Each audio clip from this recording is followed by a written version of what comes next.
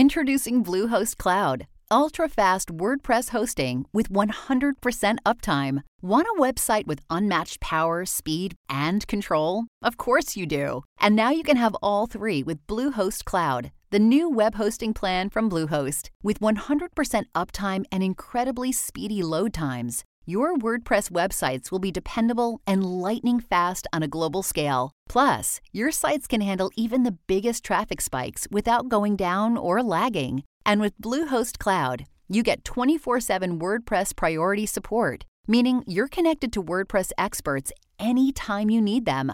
Not to mention, you automatically get daily backups and world-class security. So, what are you waiting for? Get Bluehost Cloud today by visiting Bluehost.com. That's Bluehost.com.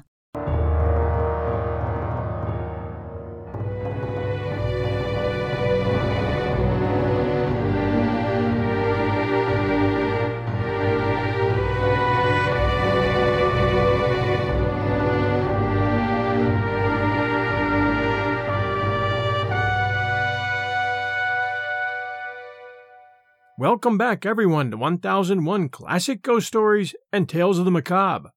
Today, one of the scariest classic ghost stories out there. One that few people have heard of, actually, called Lot number 249.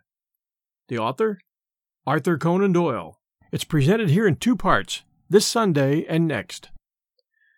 The story tells of a University of Oxford athlete named Abercrombie Smith, who notices a strange series of events surrounding Edward Bellingham, an Egyptology student who owns many ancient Egyptian artifacts, including a mummy. And now, our story, Part 1.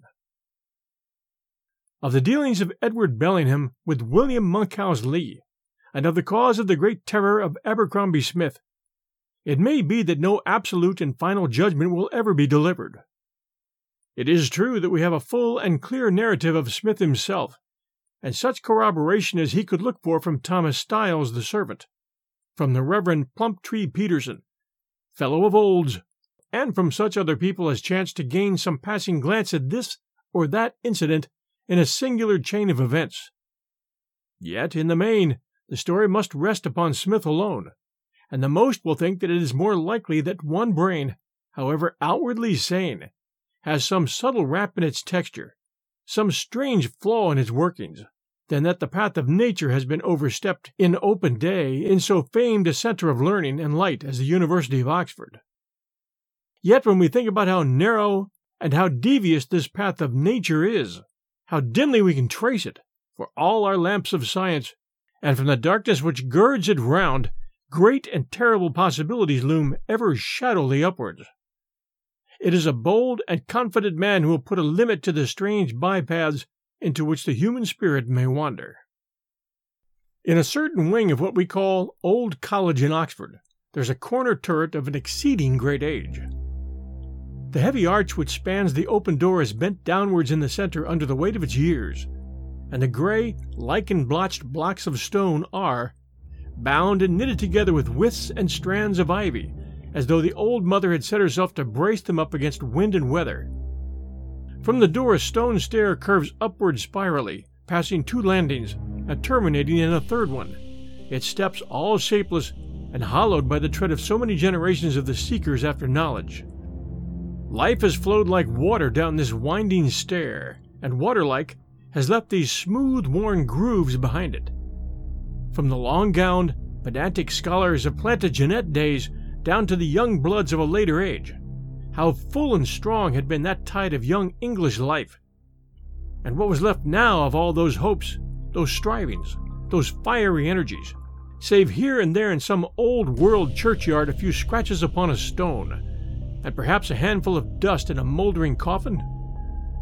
Yet here were the silent stair and the grey old wall, with bend and saltire and many another heraldic device still to be read upon its surface, like grotesque shadows thrown back from the days that had passed. In the month of May, in the year 1884, 3 young men occupied the sets of rooms which opened onto the separate landings of the old stair. Each set consisted simply of a sitting room and of a bedroom, while the 2 corresponding rooms upon the ground floor were used, the one as a coal cellar and the other as the living room of the servant, or gyp. Thomas Styles, whose duty it was to wait upon the 3 men above him. To right and to left was a line of lecture rooms and of offices, so that the dwellers in the old turret enjoyed a certain seclusion, which made the chambers popular among the more studious undergraduates. Such were the 3 who occupied them now: Abercrombie Smith above, Edward Bellingham beneath him, and William Monkhouse Lee upon the lowest story. It was 10 o'clock on a bright spring night, and Abercrombie Smith lay back in his armchair, his feet upon the fender, and his briar-root pipe between his lips. In a similar chair, and equally at his ease, there lounged on the other side of the fireplace his old-school friend Jeffro Hasty. Both men were in flannels, for they had spent their evening upon the river, but apart from their dress, no one could look at their hard-cut, alert faces without seeing that they were open-air men whose minds and tastes turned naturally to all that was manly and robust. Hasty, indeed, was stroke of his college boat, and Smith was an even better oar, but a coming examination had already cast its shadow over him and held him to his work, save for the few hours a week which health demanded. A litter of medical books upon the table, with scattered bones, models, and anatomical plates, pointed to the extent as well as the nature of his studies, while a couple of single sticks and a set of boxing gloves above the mantelpiece hinted at the means by which, with Hasty's help, he might take his exercise in its most compressed and least distant form. They knew each other very well, so well that they could sit now in that soothing silence which is the very highest development of companionship. "Have some whiskey," said Abercrombie Smith at last between 2 cloudbursts. "Scotch in the jug and Irish in the bottle." "No, thanks. I'm in for the sculls. I don't liquor when I'm training. How about you?" "I'm reading hard. I think it best to leave it alone." Hasty nodded, and they relapsed into a contented silence. "By the way, Smith," asked Hasty, presently, "have you made the acquaintance of either of the fellows on your stair yet?" "Just a nod when we passed, nothing more." I should be inclined to let it stand at that. I know something of them both. Not much, but as much as I want. I don't think I should take them to my bosom if I were you. Not that there's much amiss with Monkhouse Lee." "Meaning the thin one?" "Precisely. He's a gentlemanly little fellow. I don't think there's any vice in him. But then you can't know him without knowing Bellingham." "Meaning the fat one?" "Yes, the fat one. And he's a man whom I, for one, would rather not know." Abercrombie Smith raised his eyebrows and glanced across at his companion. "Well, what's up then?" he asked. "Drink? Cards? Cad?" "You used not to be censorious." "Ah, you evidently don't know the man, or you wouldn't ask. There's something damnable about him. Something reptilian. My gorge always rises at him. I should put him down as a man with secret vices, an evil liver. He's no fool, though. They say that he's one of the best men in his line that they've ever had in the college." "Which one, medicine or classics?" "Actually, Eastern languages. He's a demon at them. Chillingworth met him somewhere above the Second Cataract last long, and he told me that he just prated to the Arabs as if he'd been born and nursed and weaned among them.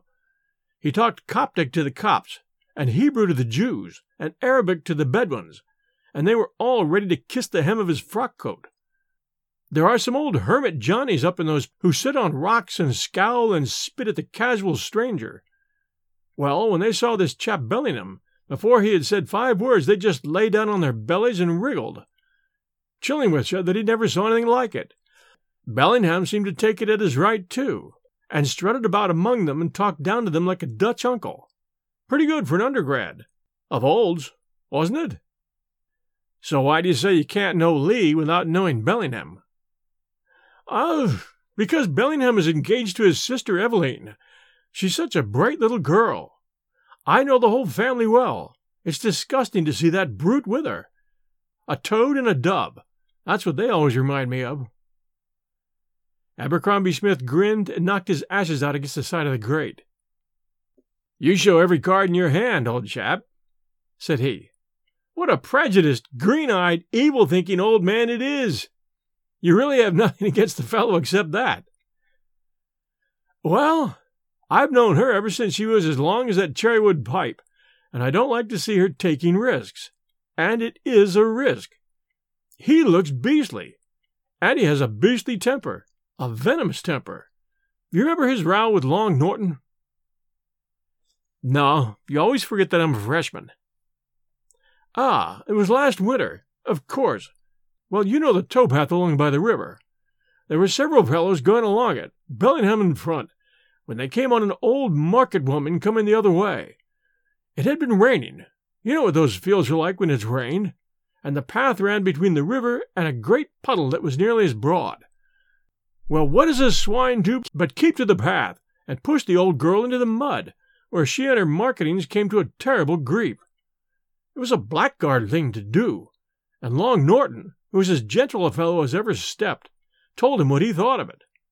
One word led to another, and it ended up in Norton laying his stick across the fellow's shoulders. There was the deuce of a fuss about it, and it's a treat to see the way in which Bellingham looks at Norton when they meet now. By Jove, Smith, it's nearly 11 o'clock. No hurry. Light your pipe again. Not I. I'm supposed to be in training. Here I've been sitting gossiping when I ought to have been safely tucked up. I'll borrow your skull if you can share it. Williams has had mine for a month. I'll take the little bones of your ear, too, if you're sure you won't need them. Thanks. Never mind a bag. I can carry them very well under my arm. Good night, my son, and take my tip as to your neighbor.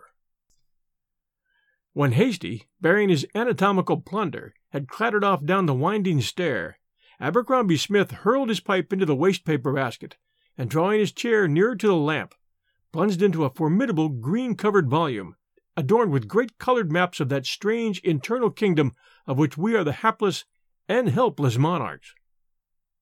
Though a freshman at Oxford, the student was not so in medicine, for he had worked for 4 years at Glasgow and then at Berlin, and this coming examination would place him finally as a member of his profession. With his firm mouth, broad forehead, and clear-cut, somewhat hard-featured face, he was a man who, if he had no brilliant talent, was yet so dogged, so patient, and so strong that he might in the end overtop a more showy genius. A man who can hold his own among Scotchmen and North Germans is not a man to be easily set back. Smith had left the name at Glasgow and at Berlin, and he was bent now upon doing as much at Oxford, if hard work and devotion could accomplish it. He had sat reading for about an hour, and the hands of the noisy carriage clock upon the side table were rapidly closing together upon the 12, when a sudden sound fell upon the student's ear. A sharp, rather shrill sound, like the hissing intake of a man's breath who gasps under some strong emotion. Smith laid down his book and strained his ear to listen. There was no one on either side or above him, so that the interruption came certainly from the neighbor beneath, the same neighbor of whom Hasty had given so unsavory an account. Smith knew him only as a flabby, pale-faced man of silent and studious habits, a man whose lamp threw a golden bar from the old turret even after he had extinguished his own. This community in lateness had formed a certain silent bond between them. It was soothing to Smith when the hours stole on towards dawning to feel that there was another so close who set as small a value upon his sleep as he did. Even now, as his thoughts turned towards him, Smith's feelings were kindly. Hasty was a good fellow, but he was rough, strong-fibered, with no imagination or sympathy. He could not tolerate departures from what he looked upon as the model type of manliness. If a man could not be measured by a public school standard, then he was beyond the pale with Hasty. Like so many who are themselves robust, he was apt to confuse the constitution with the character, to ascribe to want of principle what was really a want of circulation. Smith, with his stronger mind, knew his friend's habit, and made allowance for it now as his thoughts turned toward the man beneath him. There was no return of the singular sound, as Smith was about to turn to his work once more, when suddenly there broke out in the silence of the night a hoarse cry, a positive scream, the call of a man who is moved and shaken beyond all control. Smith sprang out of his chair and dropped his book. He was a man of fairly firm fiber, but there was something in this sudden, uncontrollable shriek of horror which chilled his blood and pringled in his skin. Coming in such a place and at such an hour, it brought 1,000 fantastic possibilities into his head. Should he rush down, or was it better to wait? He had all the national hatred of making a scene, and he knew so little of his neighbor that he would not lightly intrude upon his affairs. For a moment he stood in doubt, and even as he balanced the matter there was a quick rattle of footsteps upon the stairs, and young Monkhouse Lee, half-dressed and as white as ashes, burst into his room. "Come down!" he gasped. "Bellingham's ill." Abercrombie Smith followed him closely down the stairs into the sitting-room which was beneath his own, and intent as he was upon the matter in hand, he could not but take an amazed glance around him as he crossed the threshold. It was such a chamber as he'd never seen before. A museum rather than a study. Walls and ceiling were thickly covered with 1,000 strange relics from Egypt and the East. Tall, angular figures bearing burdens or weapons stalked in an uncouth merle which wrapped round the apartments. Above were bull-headed, stork-headed, cat-headed, owl-headed statues, with viper-crowned, almond-eyed monarchs, and strange, beetle-like deities cut out of the blue Egyptian lapis lazuli. Horus and Isis and Osiris peeped down from every niche and shelf, while across the ceiling a true son of old Nile, a great hanging-jawed crocodile, was slung in a double noose. In the center of this singular chamber was a large, square table, littered with papers, bottles, and the dried leaves of some graceful, palm-like plant. These varied objects had all been heaped together in order to make room for a mummy case, which had been conveyed from the wall, as was evident from the gap there, and laid across the front of the table. The mummy itself, a horrid, black, withered thing, like a charred head on a gnarled bush, was lying half out of the case, with its claw-like hand and bony forearm resting upon the table. Propped up against the sarcophagus was an old yellow scroll of papyrus, and in front of it, in a wooden armchair, sat the owner of the room, his head thrown back, his widely opened eyes directed in a horrified stare to the crocodile above him, and his blue, thick lips puffing loudly with every expiration. "My God, he's dying!" cried Monkhouse Lee distractedly. He was a slim, handsome young fellow, olive-skinned and dark-eyed, of a Spanish rather than of an English type, with a Celtic intensity of manner which contrasted with the Saxon phlegm of Abercrombie Smith. "Only a faint, I think," said the medical student. "Just give me a hand with him. You take his feet. Now, onto the sofa. Can you kick all those little wooden devils off? What a litter it is! Now, he will be all right if we undo his collar and give him some water. What has he been up to at all?" "I don't know. I heard him cry out. I ran up. I know him pretty well, you know. It is very good of you to come down." "The heart is going like a pair of castanets," said Smith, laying his hand on the breast of the unconscious man. "He seems to me to be frightened all to pieces. Chuck the water over him. Face he's got on him." It was indeed a strange and most repellent face, for color and outline were equally unnatural. It was white, not with the ordinary pallor of fear, but with an absolutely bloodless white, like under the side of a sole. He was very fat, but gave the impression of having at some time been considerably fatter, for his skin hung loosely in creases and folds, and was shot with a meshwork of wrinkles. Short, stubbly brown hair bristled up from his scalp, with a pair of thick, wrinkled ears protruding on either side. His light gray eyes were still open, the pupils dilated, and the balls projecting in a fixed and horrid stare. It seemed to Smith as he looked down upon him that he'd never seen nature's danger signals flying so plainly upon a man's countenance, and his thoughts now turned more seriously to the warning which Hasty had given him just an hour before. "What the deuce could have frightened him?" he asked. "It's the mummy." "The mummy? How?" "I don't know. It's beastly and morbid. I wish he would drop it. It's the second fright he's given me. It was the same last winter. I found him just like this, with that horrid thing in front of him." "What does he want with the mummy, then?" "Oh, he's a crank, you know. It's his hobby. He knows more about these things than any man in England. But I wish he wouldn't." "Ah, he's beginning to come to." A faint tinge of color had begun to steal back into Bellingham's ghastly cheeks, and his eyelids shivered like a sail after a calm. He clasped and unclasped his hands, drew a long, thin breath between his teeth, and suddenly jerking up his head, threw a glance of recognition about him. As his eyes fell upon the mummy, he sprang off the sofa, seized the roll of papyrus, thrust it into a drawer, turned the key, and then staggered back onto the sofa. What's up? What do you chaps want?" "You've been shrieking out and making no end of a fuss," said Monkhouse Lee. "If our neighbor here from above hadn't come down, I'm sure I don't know what I should have done with you." "Ah, it's Abercrombie Smith," said Bellingham, glancing up at him.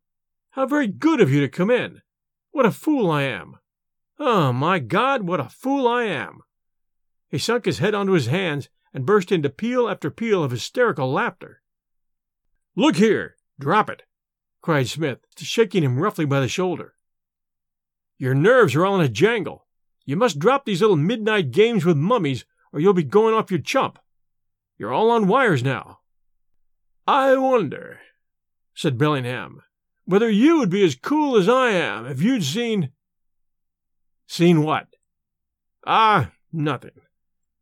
I meant that I wonder if you could sit up at night with a mummy without trying your nerves. I have no doubt that you are quite right. I dare say that I've been taking it out of myself too much lately. But I'm all right now. Please don't go, though. Just wait for a few minutes until I'm quite myself." "The room is very close," remarked Lee, throwing open the window and letting in the cool night air. "It's balsamic resin," said Bellingham. He lifted up one of the dried palmate leaves from the table and frizzled it over the chimney of the lamp. It broke away into heavy smoke wreaths, and a pungent, biting odor filled the chamber. "It's the sacred plant, the plant of the priests," he remarked. "Do you know anything of Eastern languages, Smith?" "Nothing at all. Not a word." The answer seemed to lift a weight from the Egyptologist's mind. "By the way," he continued, "how long was it from the time that you ran down until I came to my senses?" "Not long. Some 4 or 5 minutes." "I thought it could not be very long," said he, drawing a long breath. "But what a strange thing unconsciousness is! There is no measurement to it. I could not tell from my own sensations if it were seconds or weeks. Now, that gentleman on the table was packed up in the days of the 11th dynasty, some 40 centuries ago, and yet if he could find his tongue, he would tell us that the lapse of time has been but a closing of the eyes and a reopening of them. He is a singularly fine mummy, Smith." Smith stepped over to the table and looked down with a professional eye at the black and twisted form in front of him. The features, though horribly discolored, were perfect, and 2 little nut-like eyes still lurked in the depths of the black, hollow sockets. The blotched skin was drawn tightly from bone to bone, and a tangled wrap of black, coarse hair fell over the ears. 2 thin teeth, like those of a rat, overlay the shriveled lower lip. In its crouching position, with bent joints and craned head, there was a suggestion of energy about the horrid thing which made Smith's gorge rise. The gaunt ribs, with their parchment-like covering, were exposed, and the sunken, leaden-hued abdomen, with the long slit where the embalmer had left his mark. But the lower limbs were wrapped around with coarse yellow bandages. A number of clove-like pieces of myrrh and cassia were sprinkled over the body, and lay scattered on the inside of the case. "I don't know his name," said Bellingham, passing his hand over the shriveled head. "You see, the outer sarcophagus with the inscriptions is missing. Lot 249 is all the title that he has now. You see it printed on his case. That was his number in the auction at which I picked him up." "He's been a very pretty sort of fellow in his day," remarked Abercrombie Smith. "Oh, he's been a giant. His mummy is 6'7" in length, and that would be a giant over there, for they were never a very robust race. Feel these great knotted bones, too. He'd be a nasty fellow to tackle." "Perhaps these very hands helped to build the stones into the pyramids," suggested Monkhouse Lee, looking down with disgust in his eyes at the crooked, unclean talons. No fear. This fellow has been pickled in natron and looked after in the most approved style. They did not serve hodgsmen in that fashion. Salt or bitumen was enough for them. It's been calculated that this sort of thing cost about 730 pounds in our money. Our friend was a noble at the least. What do you make of that small inscription near his feet, Smith? I told you I know no Eastern tongue. Ah, yes, so you did. It's the name of the embalmer, I take it. A very conscientious worker he must have been. I wonder how many modern works will survive 4,000 years. He kept on speaking lightly and rapidly, but it was evident to Abercrombie Smith that he was still palpitating with fear.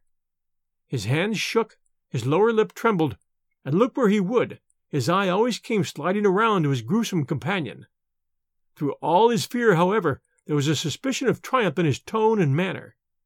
His eyes shone, and his footstep, as he paced the room, was brisk and jaunty. He gave the impression of a man who has gone through an ordeal, the marks of which he still bears upon him, but which has helped him to his end. We'll return to our show right after this sponsor message. When you need mealtime inspiration, it's worth shopping Kroger, where you'll find over 30,000 mouth-watering choices that excite your inner foodie. And no matter what tasty choice you make, you'll enjoy our everyday low prices, plus extra ways to save, like digital coupons worth over $600 each week. You can also save up to $1 off per gallon at the pump with fuel points. More savings and more inspiring flavors make shopping Kroger worth it every time. Kroger, fresh for everyone. Fuel restrictions apply. And now, back to our show. You're not going yet, he cried, as Smith rose from the sofa. At the prospect of solitude, his fears seemed to crowd back upon him, and he stretched out a hand to detain him. Yeah, I've got to go. I have my work to do. You're all right now. I think with your nervous system you should take up some less morbid study. Oh, I'm not nervous as a rule, and I have unwrapped mummies before. You fainted last time, observed Monkhouse Lee. Ah, yes, so I did. Well, I must have a nerve tonic or a course of electricity. You're not going, Lee, are you? I'll do whatever you wish, Ned. Then I'll come down with you and have a shakedown on your sofa. Good night, Smith. I'm so sorry to have disturbed you with my foolishness. They shook hands, and as the medical student stumbled up the spiral and irregular stair, he heard a key turn in the door, and the steps of his two new acquaintances as they descended to the lower floor. In this strange way began the acquaintance between Edward Bellingham and Abercrombie Smith, an acquaintance which the latter, at least, had no desire to push further. Bellingham, however, appeared to have taken a fancy to his rough-spoken neighbor, had made his advances in such a way that he could hardly be repulsed without absolute brutality. Twice he called to thank Smith for his assistance, and many times afterwards he looked in with books, papers, and such other civilities as two bachelor neighbors can offer each other. He was, as Smith soon found, a man of wide reading, with catholic tastes and an extraordinary memory. His manner, too, was so pleasing and suave that one came, after a time, to overlook his repellent appearance. For a jaded and wearied man he was no unpleasant companion, and Smith found himself, after a time, looking forward to his visits, and even returning them. Clever as he undoubtedly was, however, the medical student seemed to detect a dash of insanity in the man. He broke out at times into a high, inflated style of talk which was in contrast with the simplicity of his life. "It is a wonderful thing," he cried, "to feel that one can command powers of good and evil, a ministering angel, or a demon of vengeance." And again, of Monkhouse Lee, he said, "Oh, Lee's a good fellow, an honest fellow, but he's without strength or ambition. He would not make a fit partner for a man with a great enterprise. He wouldn't make a fit partner for me." At such hints and innuendos, stolid Smith, puffing solemnly at his pipe, would simply raise his eyebrows and shake his head, with little interjections of medical wisdom as to earlier hours and fresher air. One habit Bellingham had developed of late, which Smith knew to be a frequent herald of a weakening mind. He appeared to be forever talking to himself. At late hours of the night, when there could be no visitor with him, Smith could still hear his voice beneath him in a low, muffled monologue, sunk almost to a whisper, and yet very audible in the silence. This solitary babbling annoyed and distracted the student, so that he spoke more than once to his neighbor about it. Bellingham, however, flushed up at the charge, and denied curtly that he had uttered a sound. Indeed, he showed more annoyance over the matter than the occasion seemed to demand. Had Abercrombie Smith had any doubt as to his own ears, he had not to go far to find corroboration. Tom Styles, the little wrinkled manservant who had attended to the wants of the lodgers in the turret for a longer time than any man's memory could carry him, was sorely put to it over the same matter. "If you please, sir," said he, as he tidied down the top chamber one morning, "do you think Mr. Bellingham's all right?" "All right, Styles?" "Yes, sir. Right in his head." "Why should he not be, then?" "Well, I don't know, sir. His habits have changed of late. He's not the same man he used to be, though I make free to say that he was never quite one of my gentlemen, like Mr. Hasty or yourself. He's took to taking to himself something awful. I wonder it don't disturb you. I don't know what to make of him. I don't know what business it is of yours, Styles." "Well, I takes an interest, Mr. Smith. It may be forward of me, but I can't help it.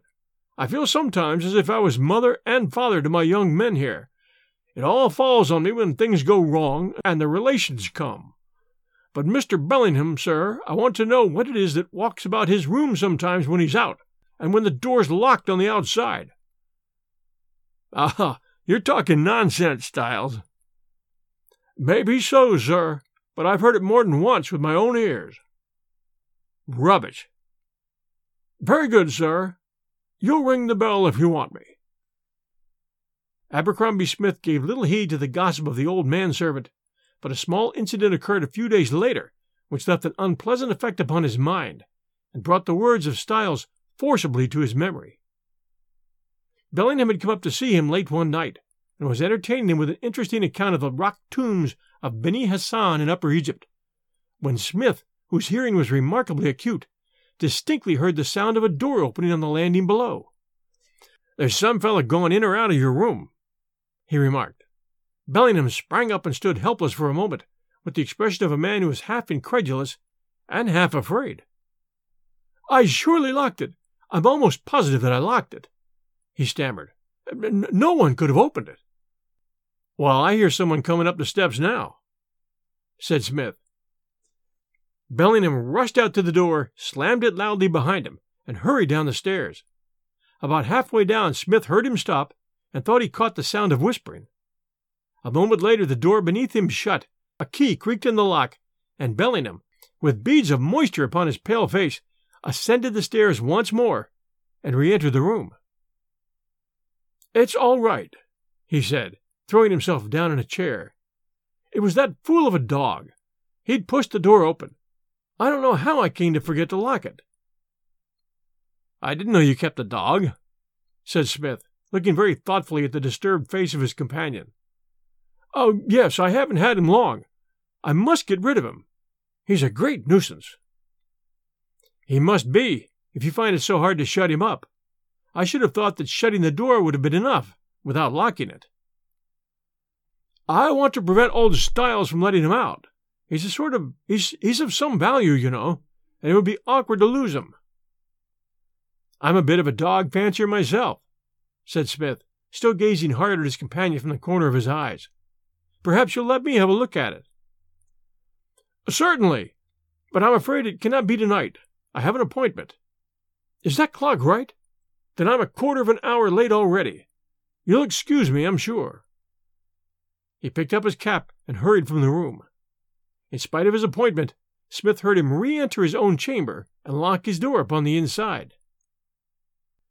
This interview left a disagreeable impression upon the medical student's mind. Bellingham had lied to him, and lied so clumsily that it looked as if he'd had desperate reasons for concealing the truth. Smith knew that his neighbor had no dog. He knew also that the step which he had heard upon the stairs was not the step of an animal. But if it were not, then what could it be? There was old Styles' statement about the something which used to pace the room at times when the owner was absent. Could it be a woman? Smith rather inclined to the view. If so, it would mean disgrace and expulsion to Bellingham if it were discovered by the authorities, so that might account for his anxiety and falsehoods at the very least. And yet it was inconceivable that an undergraduate could keep a woman in his rooms without being instantly detected. Be the explanation what it might, there was something ugly about it, and Smith determined, as he turned to his books, to discourage all further attempts of friendship on the part of his soft-spoken and ill-favored neighbor. But his work was destined to interruption that night. He had hardly caught up the broken threads when a firm, heavy footfall came 3 steps at a time from below, and Hasty, in blazer and flannels, burst into the room. "Still at it?" said he, plumping down into his wonted armchair. "What a chap you are to stew! I believe an earthquake might come and knock Oxford into a cocked hat, and you would sit perfectly placid with your books among the reins. However, I won't bore you long. 3 whiffs of Becky, and I'm off." "Well, what's the news, then?" asked Smith, cramming a plug of bird's eye into his briar pipe with his forefinger. "Nothing much. Wilson made 70 for the freshmen against the 11. They say that they'll play him instead of Boudicombe, for Boudicombe is clean off color. He used to be able to bowl a little, but it's nothing but half volleys and long hops now." "Medium right," suggested Smith, with the intense gravity which comes upon a varsity man when he speaks of athletics. "Inclining too fast, with a work from the leg. Comes with the arm about 3 inches or so. He used to be nasty on a wet wicket. Oh, by the way, have you heard about Long Norton?" "What's that?" "He's been attacked." "Attacked?"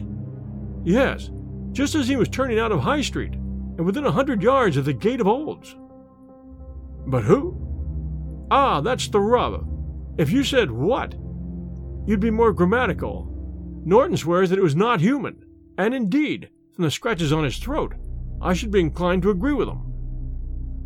"What then? Have we come down to spooks?" "Well, no, I don't think that's quite the idea either. I'm inclined to think that if any showman had lost a great ape lately, and the brute is in these parts, a jury would find a true bill against it. Norton passes that way every night, you know, about the same hour. There's a tree that hangs low over the path, the big elm from Rainey's garden. Norton thinks the thing dropped on him out of the tree. Anyhow, he was nearly strangled by 2 arms, which, he says, were strong and as thin as steel bands. He saw nothing, only those beastly arms that tightened and tightened on him. He yelled his head nearly off, and a couple of chaps came running, and the thing went over the wall like a cat. He never got a fair sight of it the whole time. It gives Norton a shake-up, I can tell you. I tell him it's been as good as a change at the seaside for him." "A garroter, most likely," said Smith. "Very possibly. Norton says not, but we don't mind what he says. The garroter has long nails, and was pretty smart at swinging himself over walls. By the way, your beautiful neighbor would be pleased if he heard about it. He had a grudge against Norton, and he's not a man, from what I know of him, to forget his little debts. But hello, old chap, what have you got in your noddy?" "Nothing," Smith answered curtly. He had started in his chair, and the look had flashed over his face which comes upon a man who is struck suddenly by some unpleasant idea. "You looked as if something I'd said had taken you on the raw. By the way, you've made the acquaintance of Master B since I looked in last, have you not? Young Monkhouse Lee told me something to that effect." "Yes, I know him slightly. He's been up here once or twice." "Well, you're big enough and ugly enough to take care of yourself. He's not what I should call exactly a healthy sort of Johnny, though no doubt he is very clever and all that. But you'll soon find out for yourself. Lee is all right. He's a very decent little fellow. Well, so long, old chap. I row Mullins for the Vice-Chancellor's pot on Wednesday, so mind you come down, in case I don't see you before." Smith laid down his pipe and turned stolidly to his books once more. But with all the will in the world, he found it very hard to keep his mind upon his work. It would slip away to brood upon the man beneath him, and upon the little mystery which hung round his chambers. Then his thoughts turned to this singular attack of which Hasty had spoken, and to the grudge which Bellingham was said to owe the object of it. The two ideas would persist in rising together in his mind, as though there was some close and intimate connection between them. And yet the suspicion was so dim and vague that it could not be put down in words. "Confound the chap!" cried Smith, as he shied his book on pathology across the room. "He spoiled my night's reading, and that's reason enough, if there were no other. Why should I steer clear of him in the future?" For 10 days the medical student confined himself so closely to his studies that he neither saw nor heard anything of either of the men beneath him. At the hours when Bellingham had been accustomed to visit him, he took care to sport his oak, and though he more than once heard a knocking at his outer door, he resolutely refused to answer it. One afternoon, however, he was descending the stairs when, just as he was passing it, Bellingham's door flew open, and a young Monkhouse Lee came out with his eyes sparkling and a dark flush of anger upon his olive cheeks. Close at his heels followed Bellingham, his fat, unhealthy face all quivering with malignant passion. "You fool!" he hissed. "You'll be sorry." "Very likely," cried the other. "Mind what I say. It's off. I won't hear of it." "You've promised anyhow." "Oh, I'll keep that. I won't speak, but I'd rather little Ava was in her grave. Once and for all, it's off.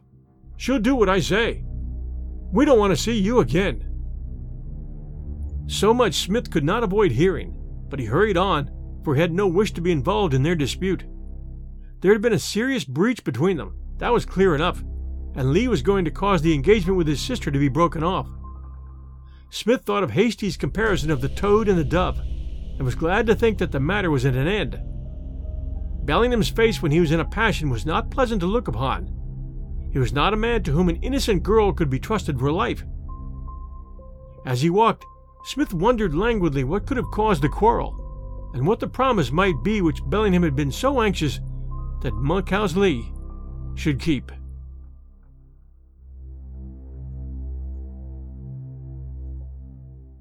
Join us next Sunday night at 7 p.m. for Part 2 and the conclusion of Lot Number 249 by Arthur Conan Doyle. By the way, we love reviews, and here's a few that we just received. Well done, 5 stars. This podcast is well read, very well put together, and keeps you on the edge of your seat. John does a great job speaking clearly, and he has a magnificent speaking voice and is as professional as anyone can find in the world of podcasts. Down from JMag0311, Apple Podcast, US. And this one, 5 stars.